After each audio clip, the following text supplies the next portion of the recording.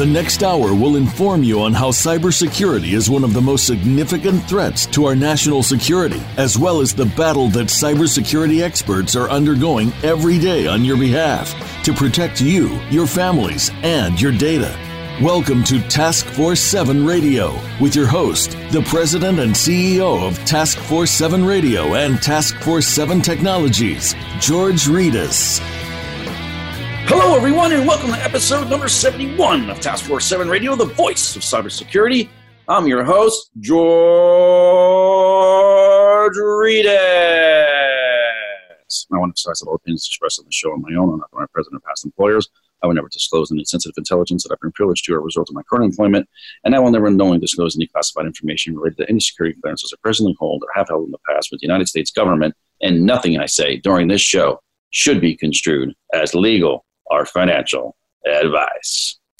So before we get started, I want to remind our listeners, you can go online to the Cybersecurity Hub and read a recap of tonight's show and get other up-to-date cybersecurity breaking news at their very cool website, www.cshub.com. The Cybersecurity Hub is an online news source for global cybersecurity professionals and business leaders who leverage technology and services to secure their networks.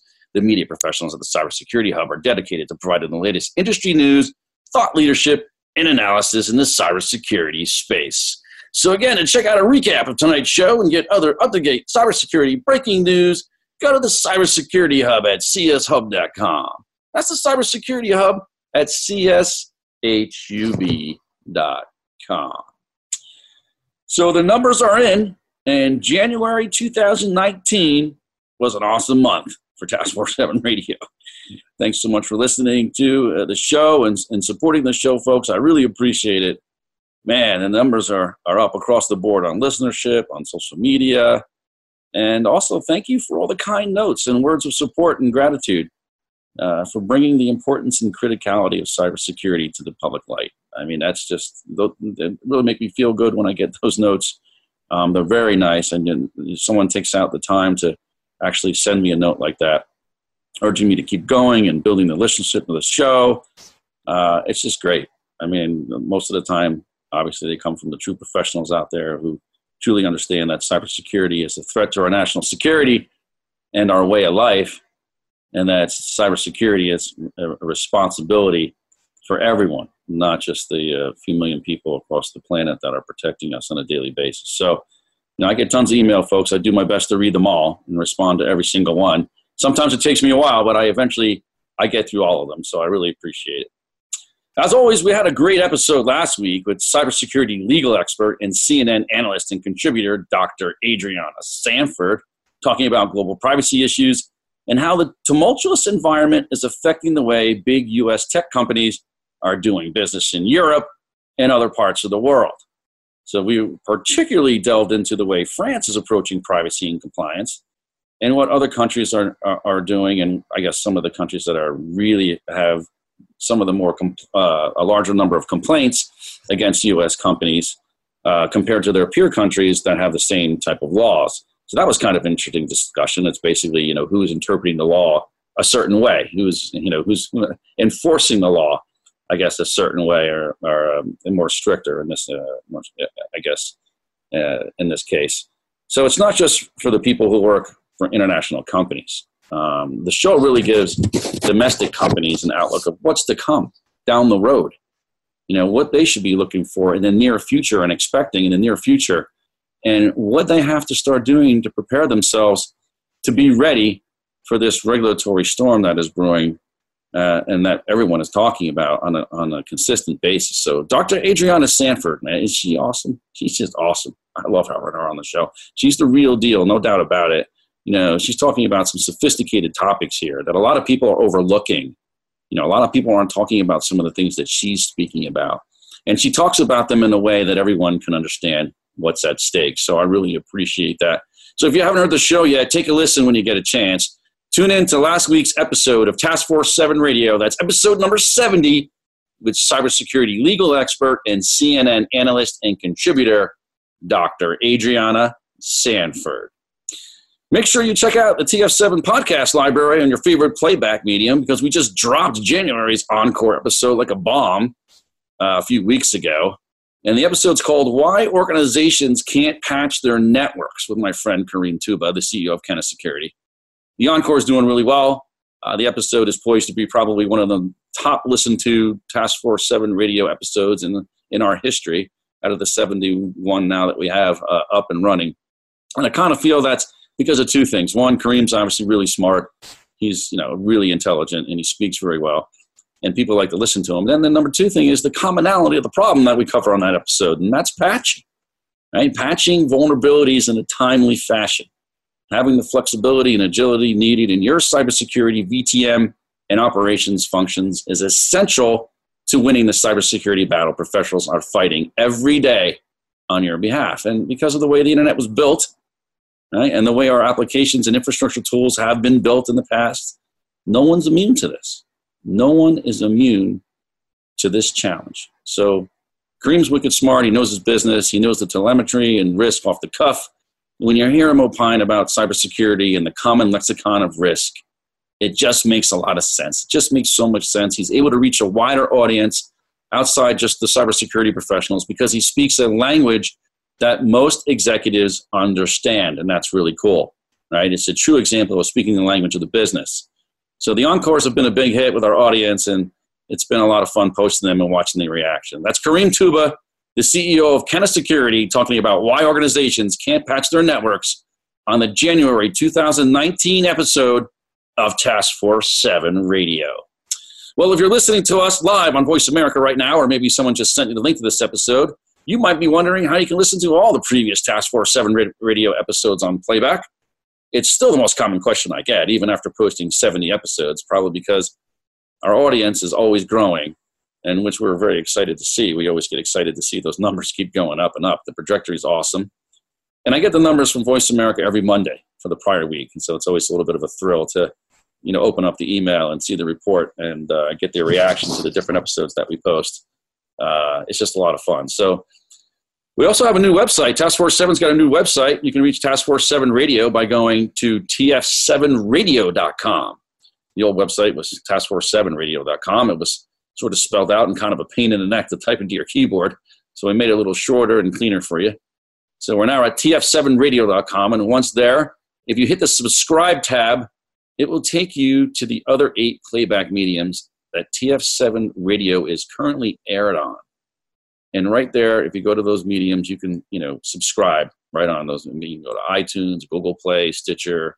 We got Player.fm, Overcast.fm, Listen Notes, and then our home base at Voice America. It's really easy. Just go to tf7radio.com, go to the subscribe button. It takes you to all the mediums. You can choose one. Find the medium you prefer. Maybe you just find one that you might like better than the one you use today. Who knows? And then you can subscribe right there. This way, you get all the information. You get updates as they come out on a regular basis. So all in all, there's 9 different options to get your TF7 Radio fix. We're everywhere, folks. You can't miss us. The easiest way to find us is just Google Task Force 7 Radio, and you'll get all your options. Check us out, TF7 Radio Playback, at your convenience, 24/7, 365, anytime, anywhere around the globe. And as always, whatever you do, don't forget to subscribe. Subscribing is the way to go. So we got another great show for you this week. I want to mix it up a little bit. I want to have some fun. There's some news episodes out there. There's some that I want to cover. And I want to talk about some current news events that have sort of hit the news in the last week. I mean, there's always a lot of cybersecurity stuff going on, but I like to do news sometimes instead of specific subjects because it's just kind of cool to talk about this stuff. It's just a lot of fun. So let's dive into it. We got this issue with $190 million in crypto that vanishes after the death of a crypto boss. There's a guy that runs a company that basically had the keys and passwords to the entire platform to be able to access all this crypto. And apparently his wife is saying that he's passed away while on a trip to India to open up an orphanage. And so a lot of speculation about what's going on with that. So it's a crazy story. So we'll get into that a little bit. We're going to talk about the possibility of security around e-voting in America and abroad. And there's a country out there that has implemented full-blown e-voting, and how bug bounties plays into the possibility of this becoming more mainstream in America. Okay, so I think that's pretty interesting. We're also going to get into the idea of scare tactics used by vendors, considering the absolutely horrible things that can happen to you if you're not cybersecurity aware, and you have a very robust program with a lot of rigor, right? And if these types of tactics aren't effective, we're going to break down what effect the government shutdown has had on the cybersecurity posture of various government agencies. And finally, we're going to be taking a harder look at physical security as an effective mitigating control moving into the future, and if we're not really paying enough attention to physical security in securing some of our assets and some of our data and some of our assets. So we're going to talk about that. We're going to unpack all of this for you and much, much more as I'm joined by my co-host of TS7 Radio and Chief Security Officer of BitGo, Mr. Thomas Pagler. Tom, how you doing this evening? Great, man. Thanks for having me again, George. Hey, man, I appreciate you coming back. So, dude, how about this story about this crypto boss passing away with the golden keys to this mass fortune of cryptocurrency? What's the deal with that? I don't know if you know this, and some of the listeners, they're actually a BitGo customer. So a little bit about BitGo. We're you know this, George. We secure funds, crypto assets. And we have what's called a hot wallet, and we have what we call cold wallets. And actually there's custodian in the cold wallets and qualified custodian. What's important to know is this was hot wallets. That means that those are used for like online trading. And the idea there is that we hold one of the passwords, and there's 3. So then the user holds 2. So the idea is you can't go transact if I steal, like let's say, George, you were using BitGo, right? You're using this to trade. You sign up an account with us and someone gets your username password, they can't sign anything on your behalf because they have to go through BitGo and they would fail on our side. So the idea is you use your key, our key, we write to the blockchain. We then tell you to store a third key, which is the backup key. In case everything goes wrong, you can't get a hold of us, anything happens, you always have 2 keys. You can go get your data. And we actually recommend some key recovery services, we call them, these independent providers to do that. So there's really good controls around that. In this case, this company managed their own 2 keys, and this individual who has allegedly passed away did not give the password to anybody. So basically, these are locked up. At BitGo, we only have one key. Let's just backtrack for a second. Let's just let our audience know what we're talking about. Basically, there's a CEO of a company called Quadriga. Yep, out of Canada. Out of Canada, and the CEO's name is Gerald W. Cotton.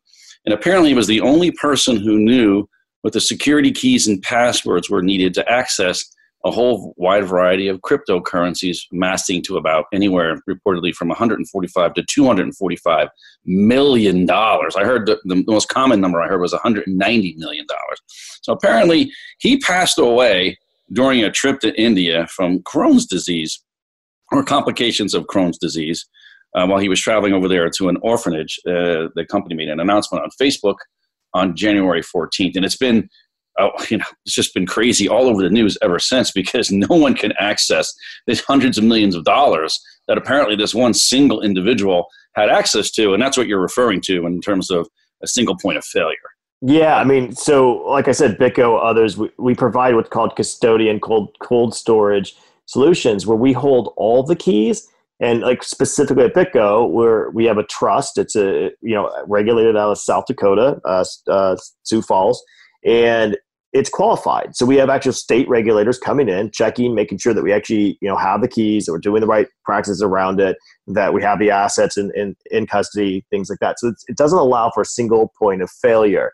And in this case, purported to be a death, but this would prevent death, loss of things, fraud, whatever it be. So if you're working with an exchange or anybody who has your assets, you should be asking, where's the data stored? And, crazy, man. How do you get to it? I mean, you would ask this in any other world, right? If it was stock and stuff like that, I wouldn't say, I assume that your CEO is the only one with the password, right? It's just insane. So, I highly recommend that people really ask about custodian solutions, and they need to really, look at this and say, look, there's a lot of money in here, and just too much stuff to go wrong. Right. And again, like I say, you just want to make sure that you don't allow single points of failure. I mean, a natural disaster, whatever it be, you want to be able to recover those funds. And this is not what a hot wallet is intended to be used like.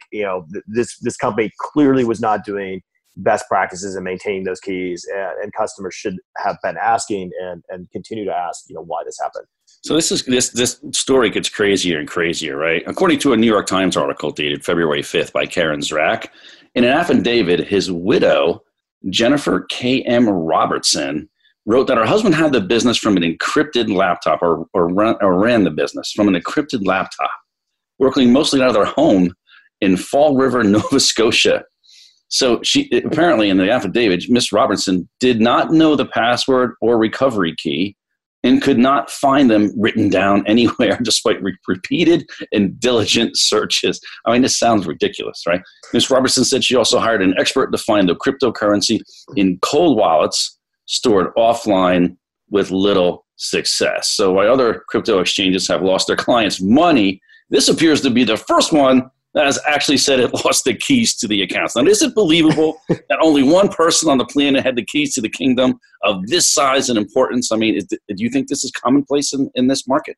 I think this is why BitGo is offering qualified custodian and custodian, so it doesn't happen. You cannot have a situation where we allow $200 million to be one password that one person has.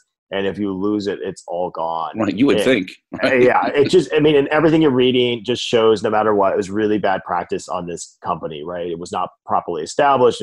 It's on a laptop. I mean, a laptop, who knows if it's backed up? Who knows what was going on? He's the only person who knew the password to that, knew the passwords to the assets.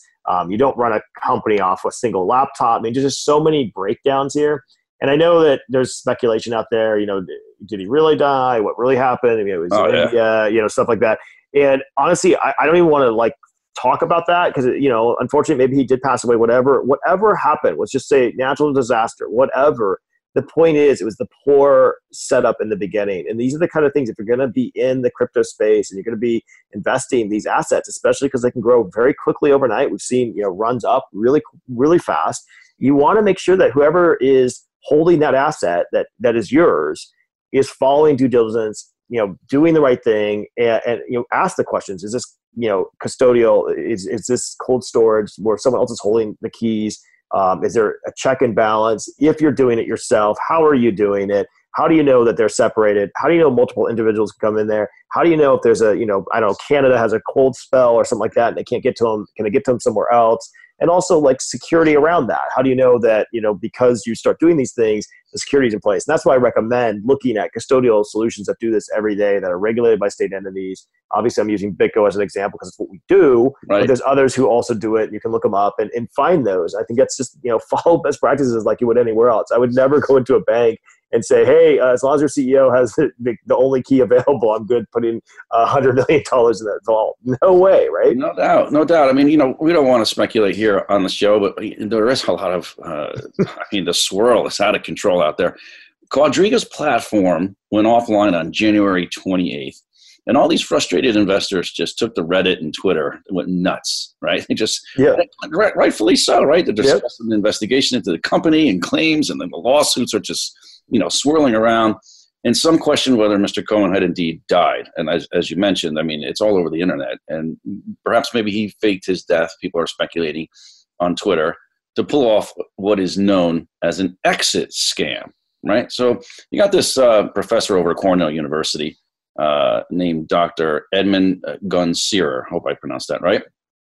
He noted that various online sleuths have been searching for the blockchain, a ledger that can be updated by decentralized networks, for evidence of where Quadriga had stored its assets, but had found none, which raised a lot of red flags, right? So conspiracy theories are spiraling out of control. People are super pissed, and justifiably so. And some are asking why he didn't even trust his wife with the keys. And it's kind of weird for me that his wife comes into this conversation, because my question would be, how come his lawyers didn't have the keys? At least his legal team for the company, he's got to have some type of legal work. Everybody knows how many lawyers you need to run a business. And forget his wife. Forget what I don't know what these people are talking about that for, but does the CEO of Coca-Cola really give the secret sauce to his wife? I mean, that's not how things work. I mean, I don't know where these people get these stories from, but my question is, why didn't he at least give the keys to his lawyers, especially if he knew he was sick?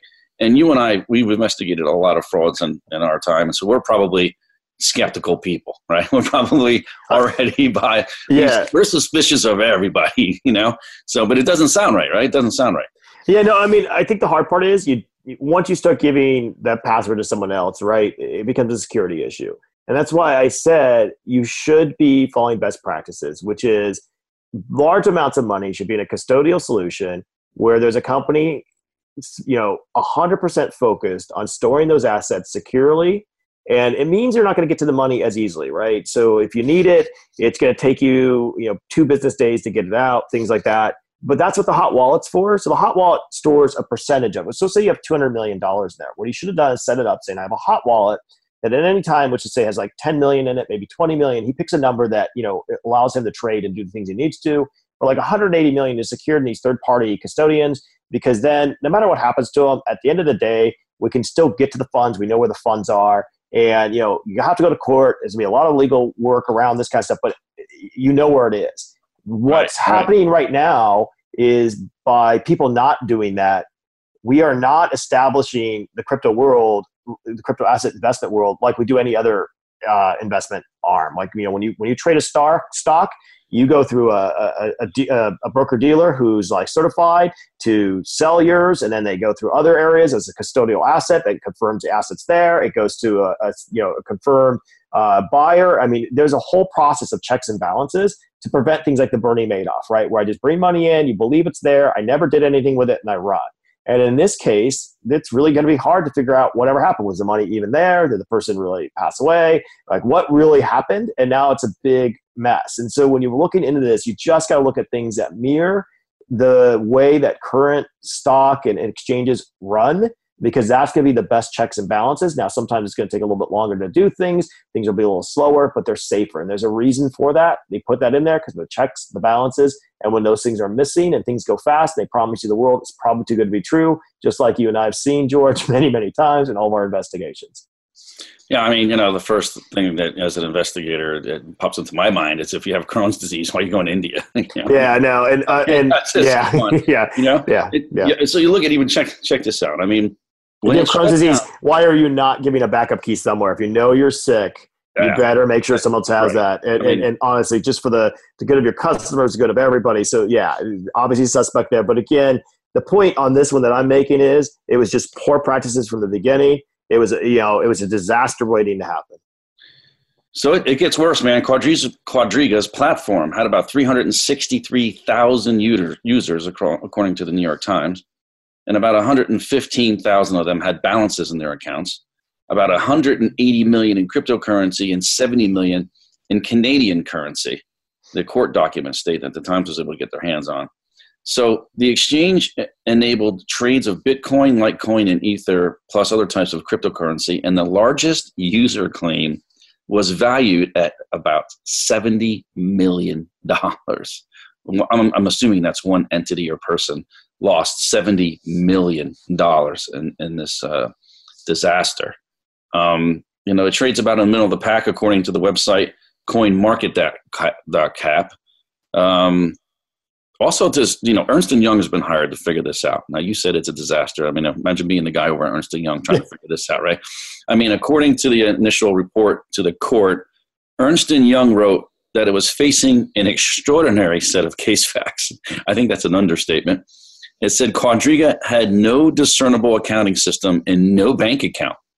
It said Mr. Cotton typically sent directions to release payments, which were made through third-party payment processors, to employees by email, and payment inflows and outflows were not systematically tracked, according to the Ernst & Young report. So, I mean, is this a commonplace in the crypto market? And how is this going to hurt cryptocurrency markets in any way? Because now people, I'm sure they have to be guessing, who they're doing business with, right? I think it's going to help. I think this is going to shed light on what you want to look for. You want to make sure you're questioning things. Like Bernie Madoff was a bad thing that happened, right?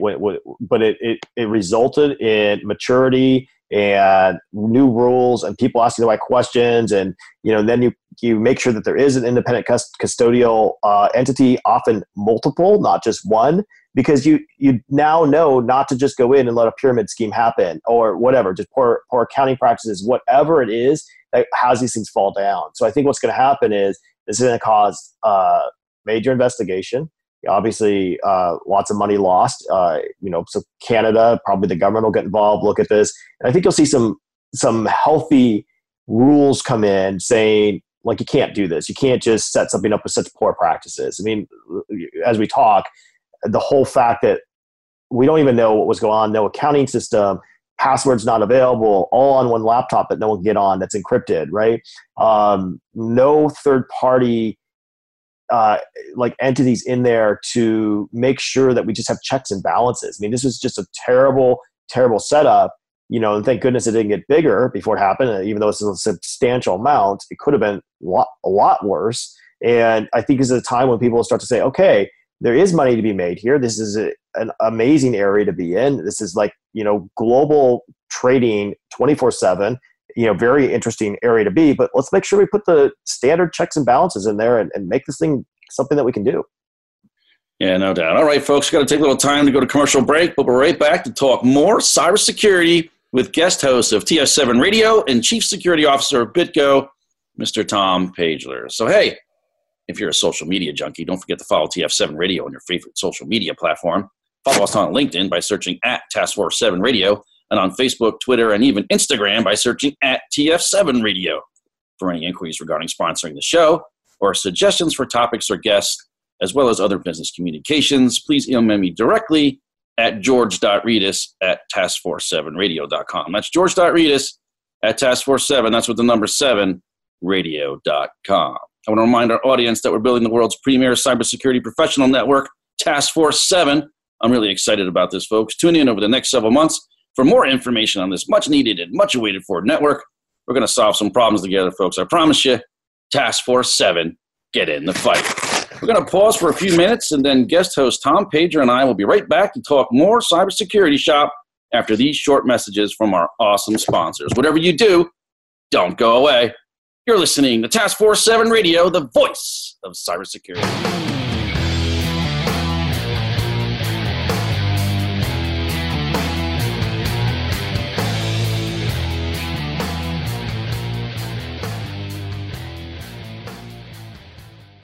Become our friend on Facebook. Post your thoughts about our shows and network on our timeline. Visit facebook.com/Voice America. Recorded Future helps security teams make more confident decisions faster. Recorded Future's technology automates broad collection and analysis of cyber threat data and delivers the rich external context you need to understand alerts and emerging threats. With real-time threat intelligence from Recorded Future, security teams respond to threats 63% faster and find undetected threats 10 times quicker. Recorded Future integrates with the security products you already use, making the intelligence you need accessible and relevant. Use it to improve your security operations, incident response, vulnerability management, and more. If you're facing challenges like the cybersecurity skills shortage or more alerts than your team can handle, consider Recorded Future Threat Intelligence. Learn more at recordedfuture.com/taskforce7. Account takeover is the fastest growing form of cyber attack. Criminals exploit compromised accounts for financial gain, often causing irreparable and long-term damage to finances and reputation. Many companies think they're protected. They believe using a password manager, multi-factor authentication, behavior-based technology, password rotations, or solutions that scan the deep and dark web is enough. Yet the account takeover problem only continues to get worse. SpyCloud combines human intelligence and automated technology to prevent account takeover for your customers and employees. We recover stolen credentials early in the account takeover life cycle, before the credentials are sold on dark forums. Check your exposure for free at spycloud.com. Have you friended us on Facebook yet? Why not? Just go to facebook.com/Voice America or search for the keywords Voice America. Once you are part of our Facebook network, you'll receive daily messages about what's happening with our shows, this week's featured guests, and new happenings at the Voice America Talk Radio Network. And you can add your voice to the always active discussions on our timeline. Just go to facebook.com/Voice America or search for Voice America.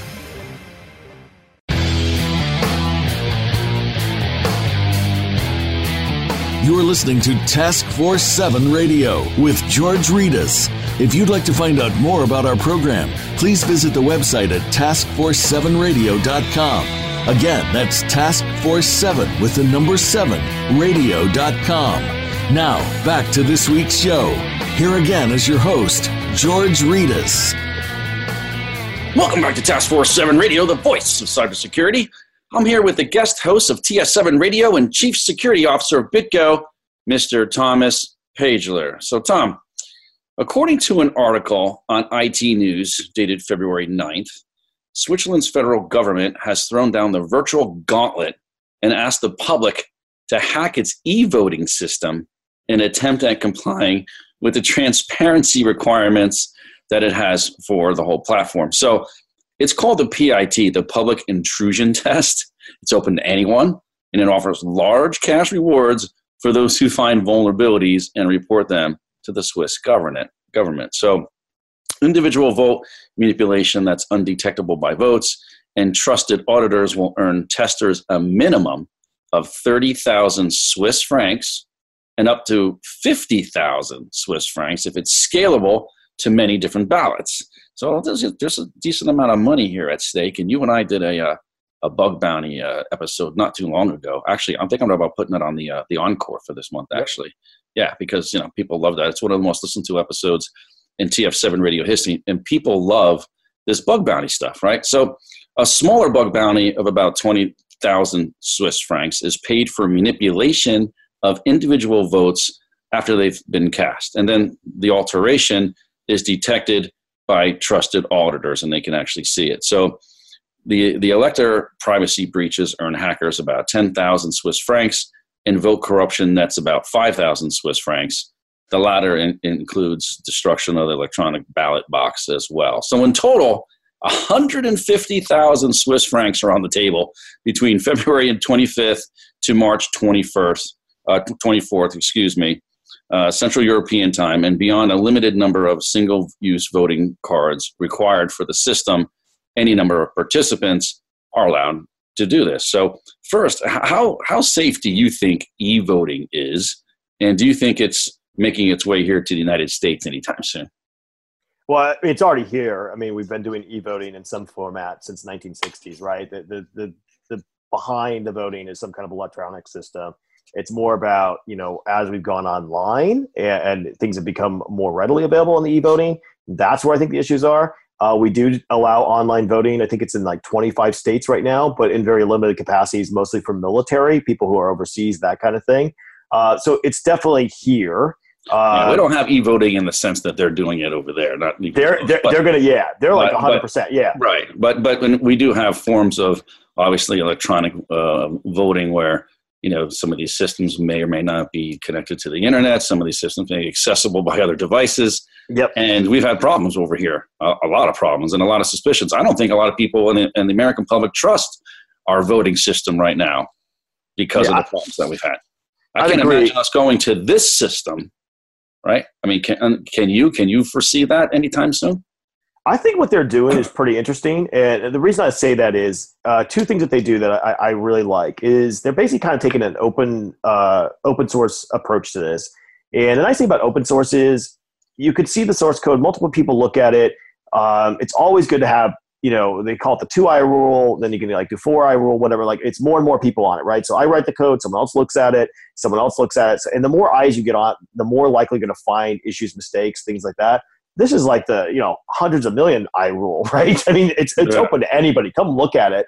And honestly, it's pretty great because they're basically saying, come tell us, is there, issues with it, anything like that. And then they're also doing the bug bounty, which is nice because you have a way to actually go look at it and make money off of it without worrying about going to the black market. And I think that's huge. So right now, if, it was in the US and let's just say that we were trying to roll something out, even if we opened it up and did this, there's incentive for people to go dig in this and try to find holes and report them because you get paid for it. And also probably could use some kind of brag sheet saying, hey, I was one of the ones who found this bug that was in this, it can lead to potential employment, stuff like that. I think this is a great approach, a great way to get a lot of eyes on the security and really make everybody kind of see it so you understand and then not worry about, to protect the source code. It's readily available. It's been checked a million times. We all know what it does. And you start to figure out the bugs and you have a mechanism to pay people for it. So you think it's going to be helpful? How much of this 150,000 francs do you think are going to be left after this is done? I think zero. I think what's going to actually happen is they're going to have to pay more money. But that's a good thing, right? I mean, people start reporting things in, they're going to find a bunch of issues. This will be great. So, I mean, it's a good problem to have if somebody comes in and says, hey, we need more money for this. I mean, think about it, 150,000 Swiss francs, whatever. Like, how many coders can you pay for in that? Not many, probably one, maybe two. So if you come back and it's like, hey, you know what? Even if this cost is a 10x, it's still the amount of people you got on that. You got more than 10 people full-time on this. I mean, it's a great way to spend money and get that much just sheer horsepower looking at this.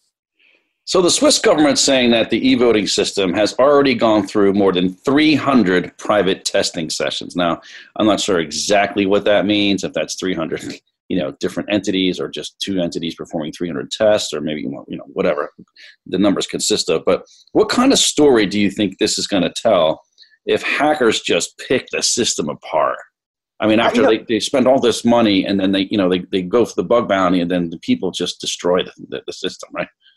It could happen. And I think if it does, it tells a story that they're actually doing the right thing. I think no matter what, every time you look at something, you can always probably find a way to improve it. So the more people you get looking at things, the better it's going to be.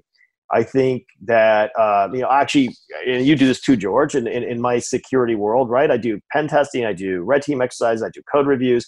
I'm always changing it up. I have certain people who come in multiple times, but I'm always using different companies, different third parties. I mean, obviously we run bug bounty programs, things like that, because I know that sometimes just somebody coming in and looking at it at a different angle will see something different that everybody else missed. And it just happens time after time.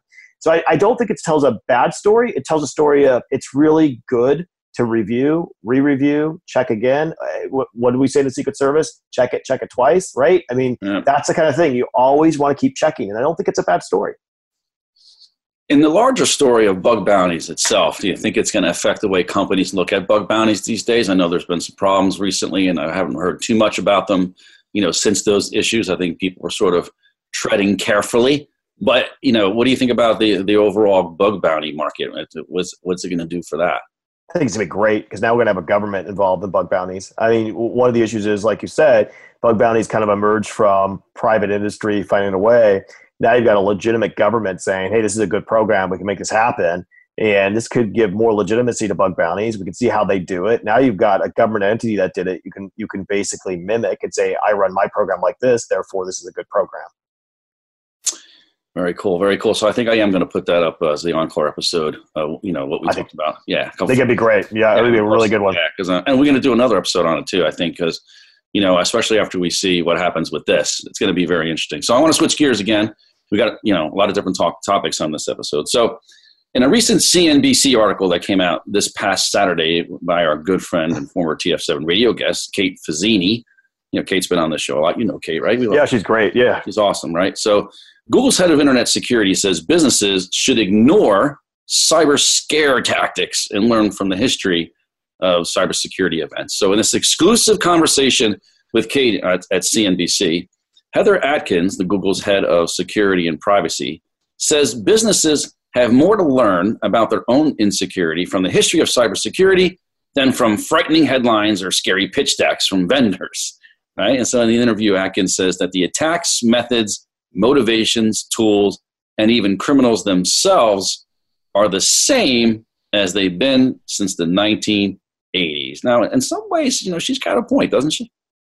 Yeah, I actually think Google does a very good job with security. I think, Heather's running a great program over there. Yeah. Lots of white noise, lots of snake oil coming out. And I don't think it's necessarily bad, and people trying different things. But there's a couple things. One is I agree with her. I think risk-based approach and good hygiene. Just follow the processes we always have. But one area I think, which is interesting to me that she missed, is she did talk about, changing passwords. And she didn't talk about the FIDO Alliance or like YubiKeys. And I know Google helped to develop that whole system, and they use them predominantly there. I think that is an area that's a little bit different because it's kind of getting away from just the password. You actually have to touch a hardware device. So I'd have to put a password in and then actually tap the device. So you'd have to know that I'm actually there at my screen. And I think that's amazing. But again, what's cool about that was it wasn't like some random security vendor doing it. It was a group of industry experts, like PayPal was in there, Google was in there, multiple companies coming together and agreeing on a standard that we'd all push out together that would allow us to have a more secure approach. It's an interesting miss on her part. I don't know why it wasn't mentioned, because it's such a great thing that Google's helped champion.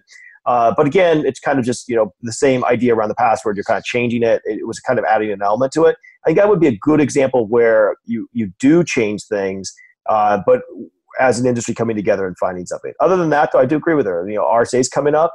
I'm, a little bit hesitant to be up there too much, because I just think there's almost too many vendors at this point, too much white noise. I know what I want to go talk about and who I want to talk to. I'm going to try to get in, get out. Yeah, well, the TF7 network's going to solve that problem for you.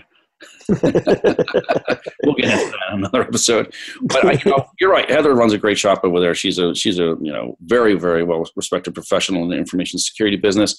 And I don't think we can underestimate the effect that emerging technologies have made in the cybersecurity space. And I mean, in some cases, how much easier it's made things for criminals. Like, we could just take the simplest things, like encryption, for instance. I mean, how much easier is it now for criminals to speak to each other in a secure fashion than it was, 10, 15 years ago? I mean, they can get out, it's very, very difficult to penetrate these conversations now. Would you agree? Yeah, no, I think that it's funny. Some of the good things that I think are great, like encryption, like you mentioned, it's great on for the good guys trying to protect things. I now can encrypt data. The bad guys can't get to it, stuff like that. I've got, secure channels to communicate, so that the bad guys can't figure out what I'm talking about. But again, the bad guys take it over, right? Now they start using it. It's hard to understand what they're doing because it's all encrypted. We can't see what they're doing. And then what they also do is they have, ransomware. They're encrypting the stuff and make it so you have to pay them to get your stuff unlocked. So, it's a great point. Here's something that came out, almost a cat and mouse game, right? It's like, here's a tool that you can use to protect yourself. And then shortly thereafter, here's how the tool that was made to protect yourself now is a threat to you that you have to now put into your whole situation and look out for. Yeah, I mean, I was thinking about what she said. She makes a really good point, and to a certain degree, kind of makes us feel silly as an industry to some respect, right? I mean, in the file analysis, the motivation of the criminals seems to remain the same. It's remained consistent throughout the decades, and the method of attacking the weakest link in the chain, like hotels, for instance, like recently, to get national security information. I mean, everyone's sort of said that, like, hey, look, look at this attack vector, stay frosty, it's coming, you know what I'm saying? But I think that's remained consistent for quite some time now, but people maybe, I don't know if it's just fallen on deaf ears, people are not listening, because we've had some huge fails in this space when these guys are just trying to get this. We know they're getting this, they want this certain type of information. We know their motivations behind it, right? Then we know they're going to attack the weakest link. We've identified the weakest link, and then boom, they do it anyway, right? I don't know. What do you think? No, I agree. And I think it's a backup to kind of what was said in the article is that risk-based approach, right? Know what kind of data you have, classify your data so that you know what the most sensitive, most pertinent data is, and then put proper governance around that data to secure it. So if I'm Coca-Cola and it's that secret, recipe that makes my soda sell beyond anyone else's soda, by golly, that's the most secure thing I have out there, right? If it's I don't know, maybe a pharma company creating a new drug, whatever it be, identify that thing that you got to protect and put the most you can around that, and then not worry as much about the other stuff, knowing that you can mitigate that in other ways. Don't try to get this thing that's going to be the end all be all, protect everything, because I just haven't seen it yet. All right, so I want to switch gears and grab one more subject, for this segment in this episode. So, switching gears once again, I was reading this article. Stated February 10th, 2019 on Wired.com about government employees scrambling to mitigate the impacts of this, shutdown that just happened. And these are all cybersecurity employees assigned to defend these networks, these government networks. And it just hit me. I know you and I are both obviously former government employees, and we know what it's like. And we know both sides of the fence in the public and private sectors. But these furloughed cybersecurity employees return to expired software licenses and web encryption certificates. I mean, colleagues were burned out from working on skeleton crews throughout the shutdown. and they had weeks worth of unanalyzed network activity logs. I mean, can you imagine the headache? The job's already hard enough without having to play catch up. And this atmosphere of chaos and frustration is just being portrayed throughout the media. So, I wanted to get your thoughts. I mean, we both work for the G. Could you imagine being furloughed for a month and then coming back to a mess like this? I mean, I'm actually just appalled that this was not considered a critical job. That's a horrible message the government sent out. As you know, Secret Service agents work through the government shutdown. Critical positions do. And the fact that we furloughed our cybersecurity experts is just absolutely appalling. So I don't even know how to go on to the other topics after that, because I wouldn't even know how to begin to handle that. We just sent such a horrific message out there that cybersecurity really doesn't matter at our government levels. Yeah, I mean, look, it's no secret that government employees or cybersecurity employees are struggling, in a sense, to maintain a robust and consistent defense in depth cybersecurity posture compared to some of their private sector colleagues, right? So I was looking at this May report that came out from the White House's Office of Management and Budget that found that 74% of federal agencies are in urgent need of digital defense improvements. So more than half don't have the ability to catalog the software that runs on their system. So basic cybersecurity hygiene 101, right? You don't even know what you have. I mean, how can you protect it, right? And only about 25% of agencies confirmed to OMB that they are prepared to identify and thoroughly assess signs of data breaches. So they're behind the eight ball already, and then you got to take a month off. You're coming in, and you're seeing incidents that happened 3 weeks ago. And you're trying to mitigate incidents. You're opening up a cert on something that happened 3 weeks ago, and you still have them coming in nonstop. I mean, in the future, if there were to be a government shutdown, shouldn't the government consider how this affects cybersecurity personnel in certain agencies? I mean, it's just absolutely horrific. I mean, I know you basically, agree with me and said the point, but man. Well, I think the blowback's worse, because if I was in that position, George, you and I have worked for the government, I would be so frustrated and overwhelmed. And probably that month that I had off, I was already applying for jobs outside, because what else am I going to do? And I don't, the government is great because it's, the one guarantee you have is a paycheck coming in. That didn't happen for a month. So you know what, I'm going to apply elsewhere. And when someone else says, we're going to hire you in the private sector at more money and, obviously a more guaranteed paycheck at this point, and I don't have to deal with that mess, I'm going to leave. So unfortunately, we're probably going to lose some of the top guys, because the guys and girls, the people who are probably the best in there who applied are going to get picked up by private sector in other areas. And, it's just unfortunate. Honestly, to go even to a higher level, we continue to pay our senators and congressmen and everything through the government shutdown. I don't know why we don't just try to get a law that says there's no more government shutdowns. If you don't agree to a budget, you continue on last year's budget until you get it figured out. Then you wouldn't have to worry about this stuff, because we'd at least continue. Just say, hey, the budget remains the same until you can agree on it. And in worst case scenario, no raises or anything like that. At least the paycheck keeps coming in. We can keep these things running, and we keep the stuff open. I don't know why they're not looking at that. I don't know. That sounds too commonsensical to me. Yeah. I mean, but the effects of the shutdown extended to agencies that were funded throughout the shutdown, like the military and the intelligence community. They got hit too, because they have interdependencies, right? Yep. And they have stakeholders on and other network connections between these agencies that were hit by the shutdown. Yep. So, one of the few public-facing impacts of the shutdown was that web encryption certificates from numerous federal websites expired during this weeks of pause. Yeah. So, that basically meant that people were trying to access the sites. And one of the sites mentioned in the article here is NASA's rocket testing portal. And and they got warnings in browsers that their pages were unsafe because their certificates were expired, and then the sites became completely inaccessible altogether. So I don't think that G did anything to help themselves here in terms of their cybersecurity defense and depth posture. I mean, this is a cybersecurity show, so we're just talking about cybersecurity, and we don't want to get into the whole, other, thousand things that affected were affected by the shutdown. Just want to talk cybersecurity here. But when do you think the government's going to wake up and realize that they're going to have to spend some money here to match the cybersecurity defense capabilities that finance and the telecommunications sectors have? Unfortunately, I think it's going to take a massive attack. We saw significant spend after Pearl Harbor, after 9/11. I mean, these things that actually wake you up. So I think at some point, some critical systems going to come down that's going to cause significant either economic or, unfortunately, but maybe a loss of life impact.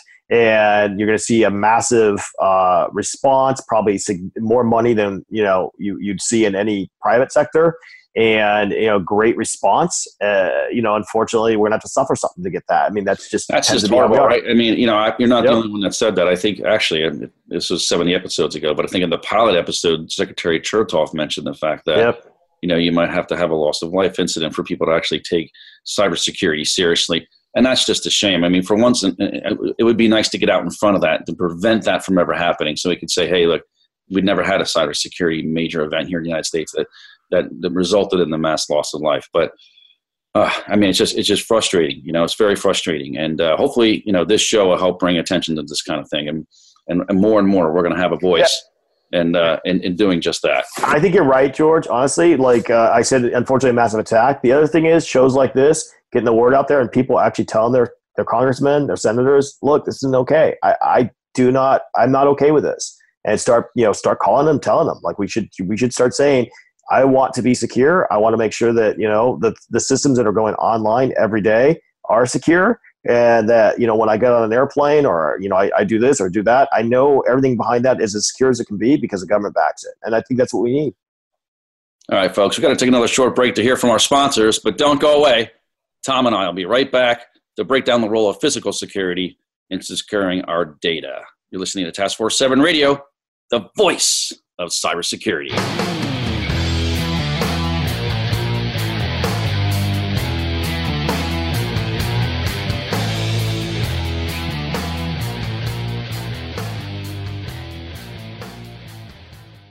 Become our friend on Facebook. Post your thoughts about our shows and network on our timeline. Visit facebook.com/Voice America.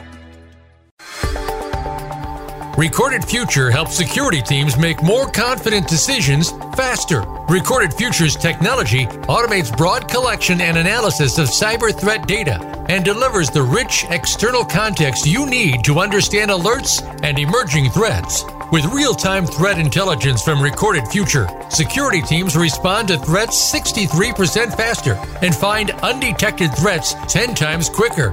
Recorded Future integrates with the security products you already use, making the intelligence you need accessible and relevant. Use it to improve your security operations, incident response, vulnerability management, and more. If you're facing challenges like the cybersecurity skills shortage or more alerts than your team can handle, consider Recorded Future Threat Intelligence. Learn more at recordedfuture.com/taskforce7. Account takeover is the fastest growing form of cyber attack. Criminals exploit compromised accounts for financial gain, often causing irreparable and long-term damage to finances and reputation. Many companies think they're protected. They believe using a password manager, multi-factor authentication, behavior-based technology, password rotations, or solutions that scan the deep and dark web is enough. Yet the account takeover problem only continues to get worse.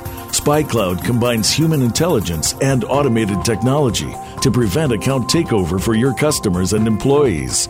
We recover stolen credentials early in the account takeover life cycle before the credentials are sold on dark forums. Check your exposure for free at spycloud.com.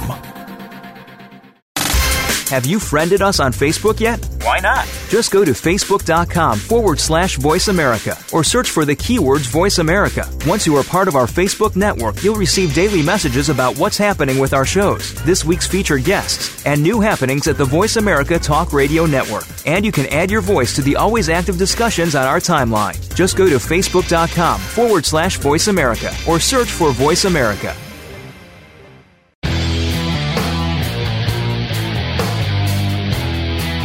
You're listening to Task Force 7 Radio with George Ritas.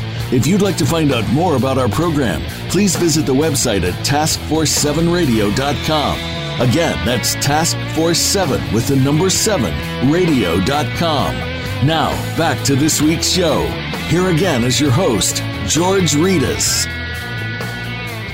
Welcome back to Task Force 7 Radio, the voice of cybersecurity. I'm here with my guest host of TF7 Radio and Chief Security Officer of BitGo, Mr. Thomas Pagler. So, Tom, I want to get a little bit into physical security in this last segment of the show. And we were both Secret Service agents. We both had to deal with security risk of both the digital world and the logical world at the same time. Most of the time, it's at the same time when we're protecting the president and protecting the financial critical infrastructure. So, but in today's world, I kind of feel like the focus is very much on the digital world, and everything is online, and that's probably because of IoT. And I mean, it's just everything. I mean, everything in your house is online. Your lights, your blinds, your refrigerator. You know, I had a TV in my refrigerator not too long ago. I mean, it was hooked up to the internet. I mean, even the fans in your home can be online.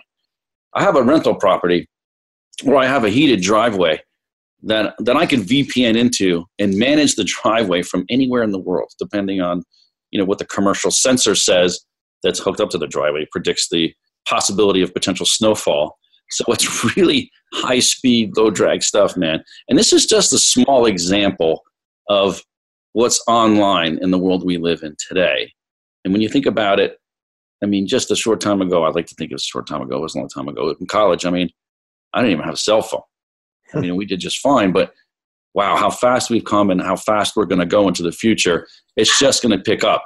And so the online world's awesome, right? It's really super convenient. We can control almost every aspect of our life from anywhere in the world.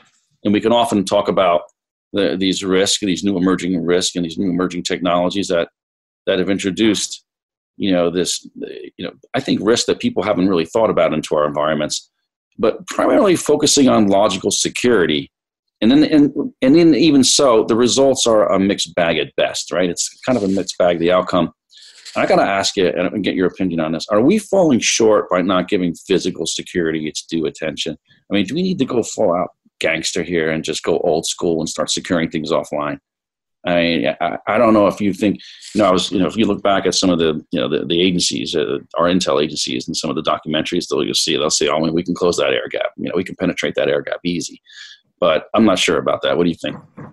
No, I think honestly what we talked about in the first segment here is exactly why we need to go offline on some stuff. So when we talk about custodial solution I had mentioned before, that's actually taking these passwords, the keys, to the digital asset and putting it offline. So what you're doing is you're moving it to some kind of removable media, and then you're doing just like you would any other physical security, and you're storing it, in a bank grade vault, underground, that kind of stuff, geo-distributed, and not something you can go attack. So if I'm online, I can't find it. It's the whole, also the discussion around the YubiKey I talked about, right? I mean, that thing that you have to actually physically push. It's that bringing physical elements in to the online world. So you not only have to go and hack and try to get into a system and compromise it, you also have to go get multiple users, multiple hardware devices, things that are not available online. So I can't just do this remotely from some other country. We need to start looking back at physical security. And like you said, keeping it old school, start saying, okay, what can we bring offline and secure in a different way? So even if you come and open our system, compromise, do all this stuff, you can't get to the necessary goods that are the most sensitive to us, and especially those that aren't needed a lot. So, well, let's get to that, right? So how should we start the process of what should be air-gapped, right, and stored on a network that is not logically attached to the public internet, and what doesn't necessarily need to be air-gapped? Well, I don't even think it needs to be stored on a network, not part of it. What I'm saying is, and we mentioned this in another segment, this is great, it's tying everything together, the whole data governance I mentioned, right? So if you look at it and say, okay, what is my most important thing? So I'm going to do a data discovery, like, what kind of data do I have out there? Just what do I have? I have personally identifiable information. Again, like the Coca-Cola example, I've got the secret recipe to my soda. I've got maybe just some stuff that just doesn't matter, like stuff that's not as important. And so what I need to do is do that whole data classification after that. So I've discovered all the data, and then I classify and say, okay, what's the most important, what's the least important? And then put governance around it. And the governance of the most sensitive, most important stuff might be where you actually start thinking physically securing it. So in the Coca-Cola example, how often do they need to look at that formula? Probably never. The systems are all set up. They all do their thing. So why would that ever be online? I don't know if it is, but it shouldn't be. That should be stored somewhere safe, offline, maybe written on paper. If you need something electronic, maybe it's some kind of thing that you can scan, like a QR reader image or something like that. Maybe it's shards of a key, so you're separating the key out into multiple things. But you're actually starting to take those things offline because you don't need them. And even in the example we had with the individual of Canada, who could have gone with a custodial solution, maybe they would have lost $10 million if they couldn't get to the hot wallets, but the custodial solution would have like $190 million still available in the safes through actually coming offline on digital keys, stored in vaults. And so you look at saying, okay, so you suffered some, but you didn't suffer at all. You only lost, 10% as opposed to the 100%. That's what we need to start thinking about. And to your point with government and stuff, like the really extremely sensitive stuff, like are you working, informants in other countries, who are our top people, those kind of things. Why would you ever put that online? That should be offline. And then what you do is you have a method to go get to that stuff and a communication channel to go let it know when it's needed. So going through this risk-adjusted process seems logical. It seems commonsensical, and sometimes it seems rather simplistic. But when you consider things like GDPR and other regulatory compliance laws, doesn't that really, make this process and this exercise much more sophisticated?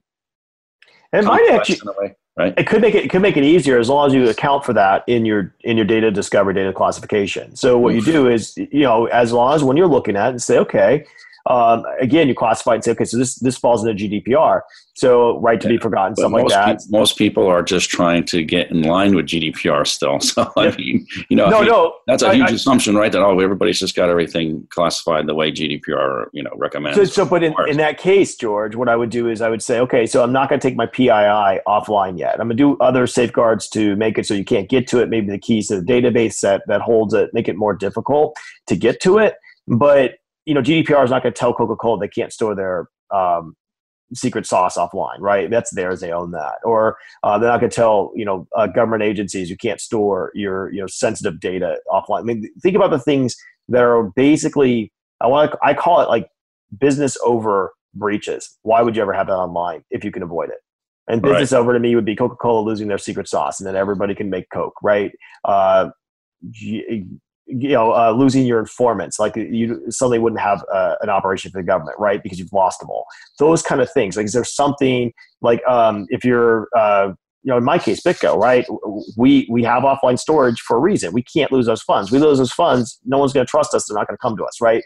Think about what that thing is and start going old school physical security, bank grade vaults, geo-distributed, need to know basis only. Multiple people needing to come together to constitute a key that can allow you to get in there, passwords, bio readers, all those things, and a really good complex way of getting to it. Because even though it will slow things down, that's good. Slow sometimes and secure is better than fast when it's not needed. And I think we're just such a world that we're so used to instant gratification, getting everything as fast as we want. It's okay to slow down. Yeah, it's okay to slow down. It's okay.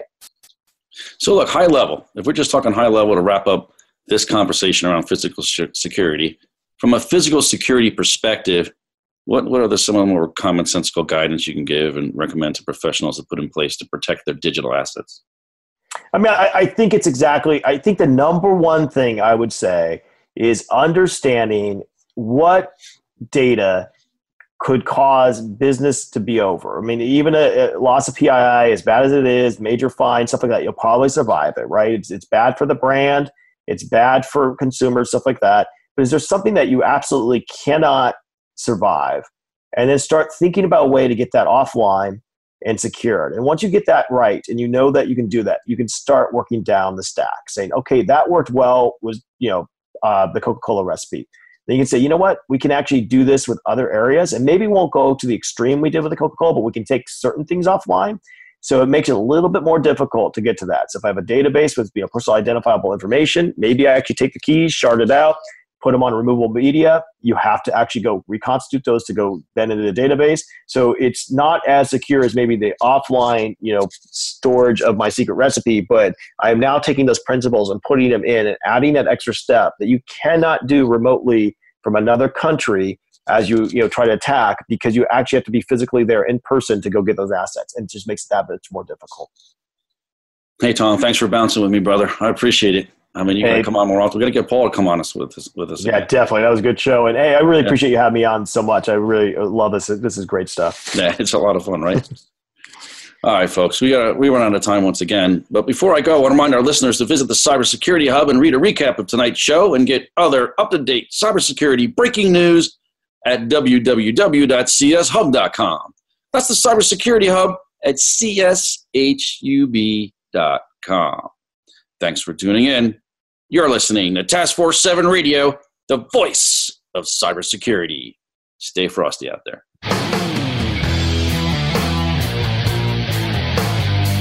Thank you for tuning in this week to Task Force 7 Radio.